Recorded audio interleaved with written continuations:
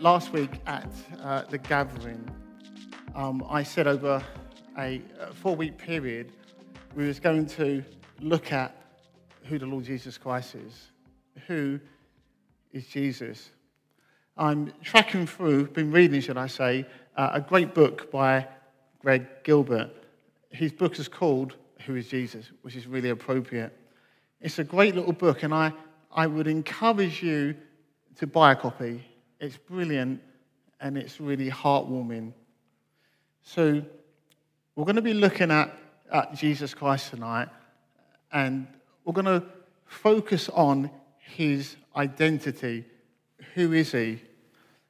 You may say to yourself, why do we keep coming back looking at who is Jesus? Interestingly, if we read the Bible, Jesus didn't think that his identity wasn't important. He didn't think it was irrelevant or something to be questioned. If we look at the Bible, Jesus says, to know who I am is a matter of life and death. See, throughout the Bible, it teaches this, is that the Christian life, knowing Jesus, is glorious, it's exciting, it's full of undeserved privileges. Just speak to any Christian here tonight. Being a Christian is glorious. Nevertheless, Jesus taught that an individual's eternal destiny is their direction of travel when they die, is heaven or hell, life or death, rested upon who is Jesus. Who is he? How do you relate to him? It's why last week we looked at Jesus being the King of Kings. That God himself had always promised not merely to send a king, but the Bible said that God said that I will be the king. See, he sent a king who reigns. He sent a king who saves. And because Jesus Christ is the king, as the Bible says, is that we owe an allegiance to the king. If the king reigns, we owe an allegiance to him. And he's a king that saves against treason. Remember last week I said this, that every single individual who is born into treason. We hate God. We want to overthrow the king. We want our own glory, and we're not worried about God's glory. It's why the identity of Jesus Christ is so important, and we need to get to grips with it. Why did he come? What has Jesus done? What is still to be accomplished when the Lord Jesus Christ returns? So this week, I want us to look at Jesus Christ, who he is as God, but being one of us. Jesus Christ being fully God, but also what we're going to look at tonight is Jesus Christ being fully man, like one of us. I think this is really important because often, and rightly, we do this as Christians. We focus on the divinity of Jesus, him being God, but we miss the depths of the humanity of Jesus Christ. We focus on one, but we don't give a lot of attention to the humanity of the Lord Jesus Christ. So in regards to looking at Jesus being fully man, I want to look at it under 3 simple titles. What does it mean? What does it do? And what's it for? What does it mean? What does it do? What's it for? And our verse to help us to understand this, Jesus being fully man, is John chapter 1, verse 14. And the context of this verse is that in John's Gospel, in verses, you can follow with me, turn to your Bibles, in John's Gospel, chapter 1, verse 14. In verses 1 to 3, John has just clearly identified Jesus as the Word. He's the Word. Then he says, in verse 14, And the Word became flesh and dwelt among us. And we have seen his glory of the one and only Son from the Father, full of grace and full of truth. In this verse, John is communicating that Jesus Christ is the entire message. He's the whole message, God's message sent to earth. The message, the King has come. Jesus is here to save. John is saying that it's Jesus Christ who is the embodiment of God's message. The King's come. He's here. See, Christians call this reality the incarnation, which is a Latin word which means enfleshment. It's the idea of Jesus taking on flesh. However, God didn't do this. God didn't clothe Jesus in human skin. Jesus was fully man. He was human to his core. He was a man. It's why Jesus is described as being fully God, but also he is fully man. The Word became flesh. Jesus became flesh. See, the early church considered this truth really, really important. Really important. It's so important to recognize that Jesus is not simply partly man, that he is absolutely fully man. Everything that belongs to the essence of true humanity is true to him. Jesus is fully man as every single one of us here tonight at St. James. But let's not forget that Jesus, he was also divine. He's God. He's both fully man, but he's divine. Both his divine and human nature are full and complete. It's mind-boggling, isn't it, to get your head around it? Imagine. Each nature remains distinct, but still Jesus Christ is one person. Jesus is both God and man, divine and human. Jesus. Okay. What do we do with it? What does it mean? See, why is it really important to look at it? Why is it important enough where it lays out the identity of the Lord Jesus Christ? It's really, really important, Jesus said, what people think of me. Being mindful that Jesus said it's a matter of life and death. He turned around on Peter and said, who do you think I am? It's important to Jesus. What is Jesus Christ being fully man? What does it mean? Let me tell you what it does. And I found this really, really exciting and helpful for me when I was looking at it this week. It's important because Jesus didn't come to only show us what real flourishing humanity looks like, what a life looks like, and knowing God, how to flourish on earth. The reason why Jesus came as a human, as a man, because we needed him to. Every one of us, we needed Jesus too. We needed the King to come. God had to send the King, the incarnation, God becoming a man. See, Jesus came as a man to represent us, to be our representative before God, to act as our substitute. Ultimately, that's why Jesus came, to represent us. Part of what Jesus was doing when he became human, therefore, he was identifying with us, knowing us, so he could truly, as a God-man, represent us. I didn't mention it last week, but when we were looking at the baptism of Jesus in Mark 1, on that first day of Jesus' public ministry, that's why he got baptized by John the Baptist. See, Jesus was being baptized not because he needed to repent of any sin, but he was making it clear that he was fully and completely identifying with us as sinful human beings. Identification.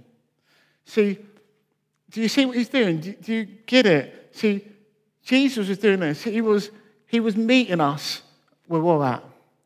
He was stepping into our shoes. He was locking arms with us. Jesus was a God-man who stood at the altar with sinful, broken man, and he said this, for better and for worse. And the Lord Jesus Christ, he knew that he was going to get the worst. Where am I heading? Get this. So, to appease the penalty of sin, the treason against God, what I mentioned last week, Jesus had to be a man on the cross, a human man, a real soul to appease God. See, to put things right with God, the only means was through a person, a human person. See, this is why Jesus' humanity is so, so important. It's key. The only person who could pay for this treason, it had to be a different man. It had to be a divine man. And it had to be a divine man who could bear and satisfy God's wrath, God's rightful anger against sin. Let me ask you a question. How could God be just if the end verdict wouldn't be judgment against sin and evil? Don't each of us, when an action which is sinful or bad against us happens, we want justice. We want it judged. In order to bear the weight of God's wrath, it was essential that Jesus was a man, a perfect man, a saviour, a divine man. See, in order to satisfy God's wrath, there needed to be a sacrifice to God of such value that it would please God and God would accept it. Only Jesus Christ, as God and fully man, could bring a sacrifice of infinite and eternal value to God, which would propitiate, would appease God. It had to be Jesus' broken body and his shed blood. I don't know where you are here tonight, but if you're not a Christian here tonight, then a way to explain the Christian message is that by virtue of his divine nature, but also his humanity, Jesus Christ has earned for us eternal life and favour with God. That's what he's done.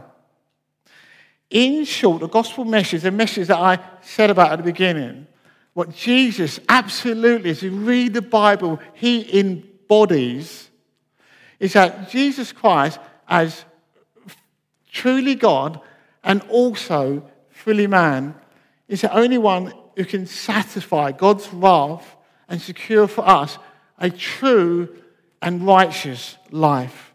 A life which is so different from the life what the world promises to us. Okay, what's it for? What do we do with it as Christians here tonight? No, as individuals here tonight, what do we do with it? If the King reigns, regardless if you know God or not, what do we do with it as individuals underneath the King's reign? See, what does it mean in being fully God? What do we do with it? 3 things we do with it. This should bring us great comfort. This should make us really humble. And this should lead us to glorious, heartfelt worship. See, the comforting thing about Jesus being fully man He did not only share in our nature, but he came to identify with us, to experience our mankindness, our fallen nature. But Jesus did not sin in his identification with us. Jesus Christ, really important, he was sinless. He was perfect. See, Jesus had to come around to identify with us, to understand our weakness, our frailties, the way that we blow it as human beings, our struggles in life, our anxiety. He had to be a man to experience that. See, this is why it should be so comforting to us as Christians and individuals. Jesus Christ, the God-man, he knows, he has experienced the things that we do. Because he is a man, he knows us intimately. He sees our hearts. Because he is a man, he can come and aid us as a sympathetic king. He understands our weakness, our frailties. See, simply put, he's a God-man who we can relate to because he knows us and he loves us. Jesus Christ is not this. He's not far off, but he's in the interwoven details of our lives. See, because he is God in the flesh and man, Jesus knows our day-to-day experiences when we go to work and we've got that boss who's really, really annoying. It's really hard to love him. Jesus knows when we blow it as parents, when we say the wrong things and we think, I wish I was further along on my Christian walk. Jesus knows our experiences and he knows it firsthand. He was tempted. The Lord Jesus Christ was persecuted. He was poor. He was despised. He suffered the pain and he endured the sorrows of lingering, the most cruel death. See, only a human being could experience these things. Only a human being could fully understand a human experience. Despite those times when we think that God is distant, when God is not with us, God knows us. He loves us. And he understands our trials. And this should make us absolutely humble. Last week we looked at Jesus being the king. And if we take last week and we look at Jesus being fully man and we bring them together, then we will see that Lord Jesus Christ, he's not a typical king. He's an absolutely a different king. He could have come in the flesh as an all-conquering king, a king to be served. King Jesus, with authority, a precious authority. I am the king. But he didn't come like that. He came to serve and to die. In Mark's Gospel, chapter 10, it says, "For even the Son of Man came not to be served, but to serve and give his life as a ransom for many." I find this astonishing. If we had such power in the incarnation, I wonder how many of us would have come to earth in the flesh. Would we have come like Jesus? Would we have? When we think about Jesus, his humility, should I say, was on display from the beginning, from the end, from Bethlehem to Golgotha. As we look at Jesus being fully man and fully God, the way that he lived his life on earth, the way he loved people, served people, the way that he prayed to his Father, it should lead us to sacrificial and humble worship. It should be a trait that we see among us as Christians. humility and sacrificial worship. It should lead us, last of all, to worship. Worship. The incarnation of the Lord Jesus Christ is such a magnificent and glorious truth, it should fuel our worship as Christians. It should move our hearts.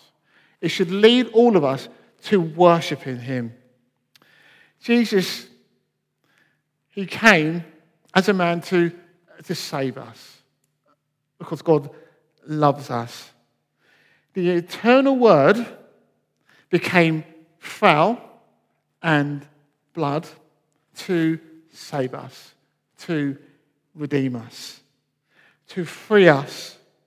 And now we can marvel at the uniqueness, it's unique, of the Lord Jesus Christ, who is fully God, but also fully man. Jesus now, imagine as we sit here, is at God's right-hand side as a man, interceding for us, praying for us, loving us for all eternity, a man. It should move our hearts to worship. We often look at the divinity of Jesus Christ, but his humanity is absolutely glorious as well. Let me pray.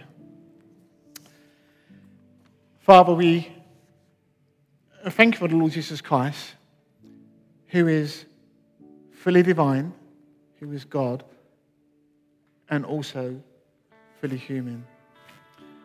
Thank you that in his humanity, he can identify us because he knows our experiences. And Father, we pray that day by day, year by year, that you would help us to come to him more, to love him more, and to worship him more. Amen.